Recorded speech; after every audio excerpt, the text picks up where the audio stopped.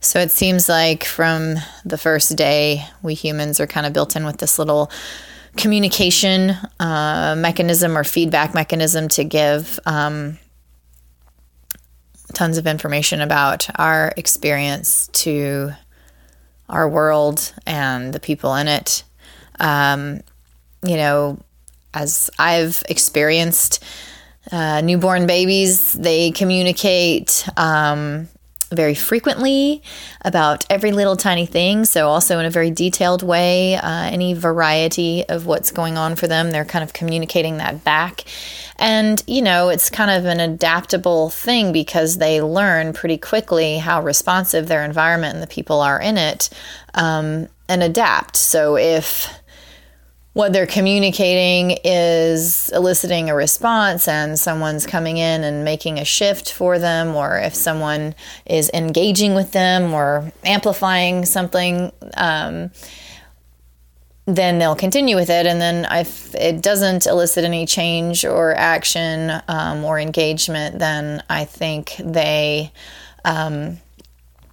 adapt it off, shut it off, cope and learn to cope with it themselves, stop communicating it, basically. Who knows exactly what they're doing in there? Yeah, maybe they are dealing with it themselves, maybe they're not, but they definitely shut down the communication. So I think that's pretty basic, or I think that's a process all of us have observed. And I'll talk about it a little more in a minute, but I noticed a parallel.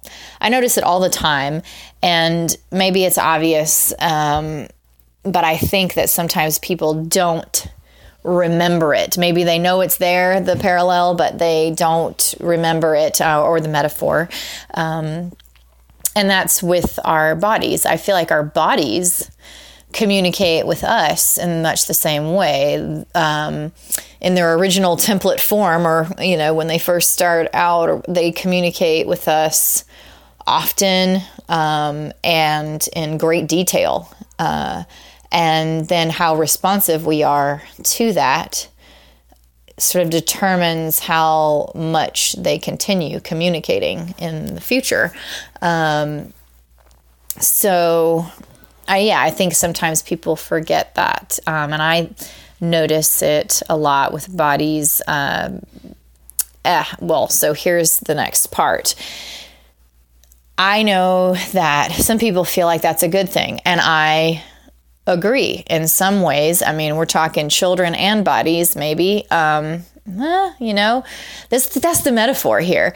It's like, okay, so here I am, I'm a parent, and I can see that in some ways, like, not responding, or at least from some parents' perspective, not responding to every single communication or every single maybe request for help or something, that some parents would think that that's a good thing. It's a good thing because it encourages the child to deal with it themselves. And that way they're not communicating every little thing, because sometimes that's overkill or something like that. I can understand where a parent might be coming from with that. Now, definitely I don't when they're an infant, but I mean, people do believe that right from the start, you can't pick them up every single time they cry, or they'll just be crying all the time. I mean, if you want them to be a quiet and a good baby, it's funny how we term it good, that's quiet and sitting there, you can't do that, because but what they're doing when they're being a good baby or sitting there is like they're just not communicating with you, or they're not bothering you with their communication or their feedback about what's going on for them, because it's probably just a coping thing. So yeah, I'm not I'm not saying there's one right way. I'm definitely going to express my opinion on it, and mine is, that doesn't seem smart to me. And part of my opinion is developed from looking at this metaphor with the body. So, although some may think that it is actually healthy and right, and that children are supposed to be adaptable, and that you're just encouraging them to adapt towards the way that is going to be most functional, and letting them know that, these particular communications are needed and important, and these over here are not. They're going to be more ignored, and we're not going to take action or change things on these. So you might as well maybe help yourself or cope yourself.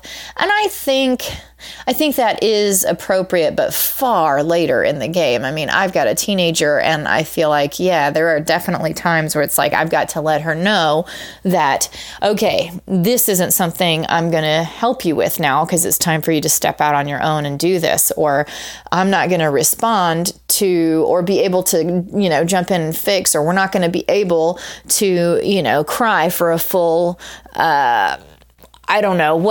full 2 hours when we're in the middle of working, when we're in the middle of, like, I'm teaching a class or something like that, So anyway, these are extreme examples. But there are certain things that I do want my child to adapt for. But I would never not respond in order to communicate that to them. I would respond to whatever's going on by saying this and by saying, hey, here's the thing right now, these things are going on and you can certainly cry about it, but it's already been an hour. And I'm wondering if we can do such and such to help you get through, or I'm not going to be able to help you get through because this is your work and you need to do it yourself. But I'm still responding. I'm actually still teaching her to continue to be really communicative with me and to tell me frequently and in great detail what's going on and to give me that feedback, because I'm still wanting the feedback and I'm not wanting that to shut down. And it's not a quote unquote good child to me who's just kind of sitting there silent. Sure, it's convenient when you need silence to have that. And sure, it's convenient to not be interrupted or bothered and to kind of be able to just live your own life however you choose. But it really means that I'm kind of in the dark. I don't know what's going on. We don't have a lot of communication there. So overall, it's not what I'm going for at all, because we're not really a team. We're kind of two individuals that are slowly, disengaged a little bit, or maybe slowly disengaging more and more. I don't know, however you want to look at it. Some may argue that is not, in fact, what happens. I definitely think my parents would, because they think, it would be a good thing. But so I'm still saying I would respond, even though, and those of you may say, well, what if they don't talk? What if they don't understand all of that? You can't just have this big, long conversation with them about this, and this. And I would say, one, then it's too early to go non-responsive on them or to try to force them towards this adaptability. If they don't understand the concept of them needing to adapt and you being able to explain why, then it's probably too early and you just need to respond, even though it might be pretty inconvenient for you. And then two, kids can understand more than you think, because, let's say I have a 3-year-old, and there is something small that I need them to adjust on. I need them to know, yes, I hear you and I will get that for you, but I cannot get it right now. You're going to have to sit there and wait for a second. I'm still responding. I'm still letting them know their feedback is important, but I'm not responding, or I'm telling them that it's not going to be, they're not going to get that immediate response. And he's going to get that. He's definitely going to understand that.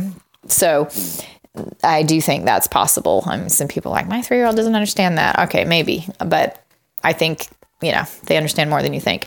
So now that I've gone off on this whole little tangent about children and my opinions there, I guess the reason I'm even doing this metaphor is because the body parallel, your body communicating things to you, definitely informs my opinion about the kids a lot, or at least how I choose to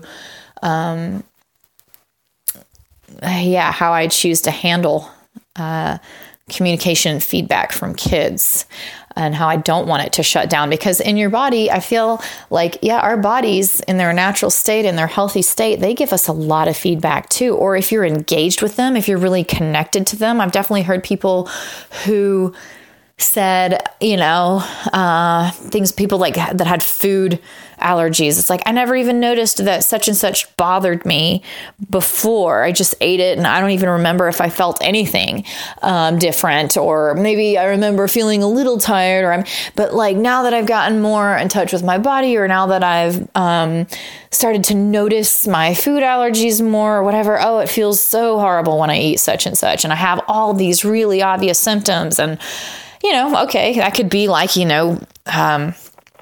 well, the more you put your attention on things, the more you're going to notice it. Okay, for sure. But there's also just an element of, your body is always trying to communicate frequently and in great detail, because it's a feedback system. And how much we respond or listen or make changes, both in the positive and negative direction, is going to either encourage or discourage that continued communication. I mean, the body will probably adapt too, and it will learn to cope, and it will not speak up, or because you're not going to make a change. I feel like that happens. I feel like, the more you ignore your body, the more silent it kind of gets. You might not have headaches. So you might be like, well, I never have headaches. And I'm not saying that healthy, like, oh, it's healthier to have lots of headaches. No, I'm not saying that either. I'm just saying, like, somebody that eats a lot of crap and then deals or does really unhealthy things, not just eating crap, but, treats their body poorly, doesn't have a very connected relationship with it.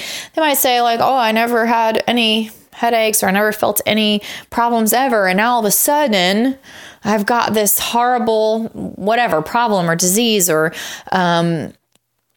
something that seems like it would have been building up for a while now, but I never felt anything.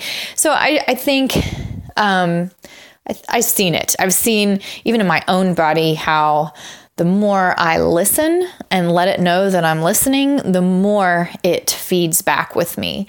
And it's not always negative stuff. So it's not just like, oh, if you put your mind on negative things, they'll show up more. It's like positive things too.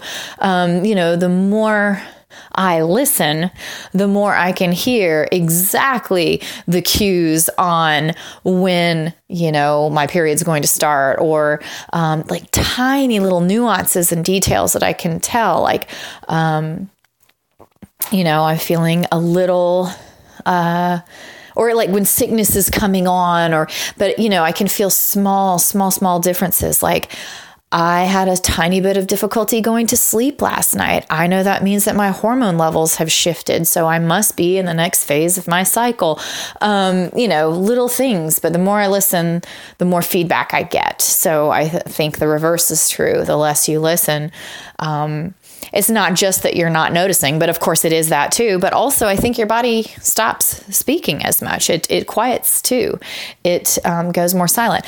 And just like with the kids stuff, some people may think that's a good thing. Some people may think, I've definitely had a friend say, basically that they eat crappy stuff intentionally sometimes, or, to keep their body strong, because it'll get sort of weak, and won't be able to handle, toxic stuff if they don't sometimes feed it poison to like kind of toughen it and prepare it for that. And, okay. I mean, I see some truth in that too, just like I did with the kids stuff, but I think it's all within reason. And it's all, sure, I can see some validity to that, but as long as I'm not actually doing major damage to this whole feedback system, as long as I'm not teaching my body to communicate less with me and give me less feedback, as long as I'm not teaching my kids that, as long as what I'm doing isn't encouraging them to cope and communicate less, then And as long as it's within reason, as long as it actually makes some sense, like, yes, my child is at a transitional age and they have reached new capabilities. So it would be appropriate for me to pull back and say, I'm not going to respond to that request because I'd like to see you do it yourself. Or I am going to respond to that request by encouraging you and telling you that I'd like you to do it yourself and helping you, watching you, holding your hand, just like, pumping you up for. And I feel like the metaphor goes for the body too. There might be sometimes that, eating something harsh or something. I mean, there's definitely the hormetic response and everything that I've definitely heard people talking about these days. But yeah, like, so eating something bitter or maybe harsh on your system, like, bitter dandelion greens, they're positive thing, like doing that intentionally to jog your system a little might be a good thing. So the bitter taste might be something that, when your body says, oh, and puckers, you still keep going through and eating. Because it's like, okay, body, we're going to do this. This is for a good cause. And then other times, no. Other times, it's like if you're feeling exhausted, you need to sit down, lay down, listen to that, and not push through. Because if you just push through, your body's going to stop speaking up. And it's going to stop letting you know these tiny things. It's going to stop letting you know that you're tired at this point, and then you'll get overtired. It won't have let you know, or you won't have noticed, and then you'll get into that place of past tired, beyond tired, and into insomnia and stuff like that. So anyway, that's all. I mean, the metaphor was sort of like these parallels. Like I said, I don't think people remember the body part as much. We don't think about our body communicating to us as much. Certainly when it's kids, we know all about them communicating to us. It's a very prominent thing in our mind. And I thought the two were related. And sometimes when I'm thinking about how I want to handle my kids and them communicating with me, I mean, sometimes the easiest knee-jerk reaction or the thing I want to do is kind of different. And I remember this parallel, and it informs me on like, okay. This, if it were my body, I wouldn't want to do this or take this. And the other way around too, like, it works both ways. Sometimes, sometimes I decide to go a different direction than or the same direction as I wanted to, because it's sort of, it's like, yes, this is the way I want to go, because I do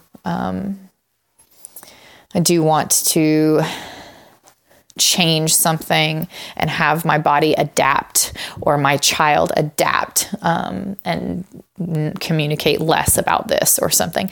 So anyways, that was why I mentioned it. And I do think, I guess it could go, when I said it goes the other way, I guess that could have also meant, like, sometimes I think of my kids when I'm deciding what to do with my body. Like, do I want to listen here, or is this a time when I want to encourage something different? So that was also part of what I was saying, or part of my meaning about it going both ways.